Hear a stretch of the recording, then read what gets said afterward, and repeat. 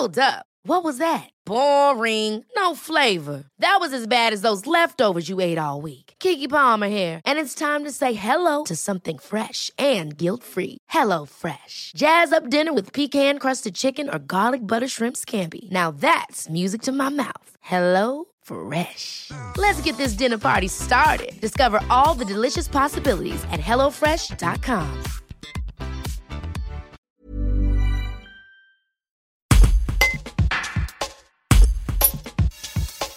Installé à Tokyo depuis plus de 6 ans, David Zavaglia décrypte l'intérêt grandissant des Français pour la culture nippone.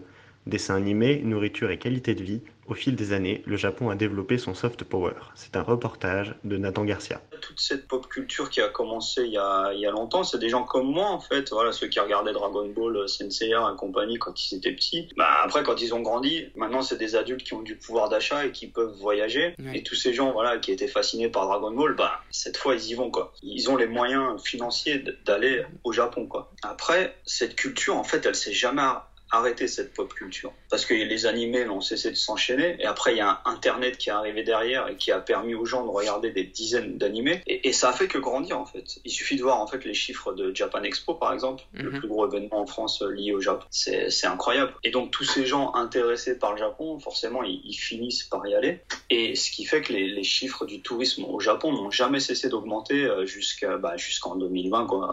Avant le corona, c'était comme ça, hein. Ça a monté d'année en année. Enfin, en fait, moi, je l'ai vu parce qu'il y a eu forcément un trou au moment de Fukushima où plus personne voulait y aller, logiquement. Et à partir de Fukushima, c'est-à-dire 2012-2013, là, ça a cessé de monter comme ça, quoi.